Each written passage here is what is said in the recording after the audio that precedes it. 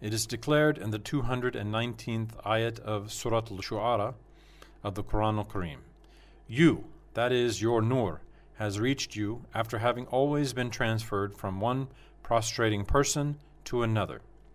Explaining this ayat, the Ahl Sunnat savants, rahmatullahi ta'ala alayhim ajma'in, have inferred that all his fathers and mothers were believers and were sinless.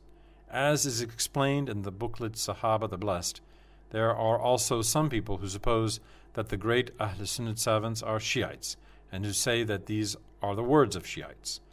The great ones of the Ahl Sunnat, rahmatullahi ta'ala alayhim ajma'in, say that his father and his mother Amina were in the religion of Hadrat Ibrahim alayhi salam. That is, they were believers.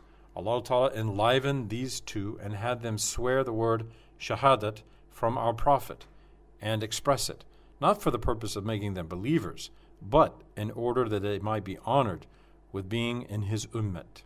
The ayat, do not ask a blessing on your relative, was intended for Abu Talib.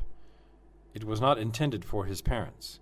It is written in the translations of Imam Azham's book entitled Fiqh-i Akbar, of which there are many copies in the world, that they, his parents, died without belief. Yet it is written in Imam Azham's manuscript that they died with Iman. Later, it was discovered that his enemies had made this mistake on purpose by erasing the first ma'a. The manuscript of Fiqh-i Akbar by Imam Azham Abu Hanifa, along with a part of the Quran al-Karim, which was written by the blessed hands of Hadrat Uthman, the Amir ul-Mu'mineen, and which was colored with his blood of martyrdom, and a number of valuable books were taken to Samarkand in 656 Hijri, when Hulagu burned Baghdad and massacred more than 800,000 Muslims. When Samarkand was captured by the Russians in 1284 Hijri, or 1868, these books were transferred to Petersburg and kept there with great care.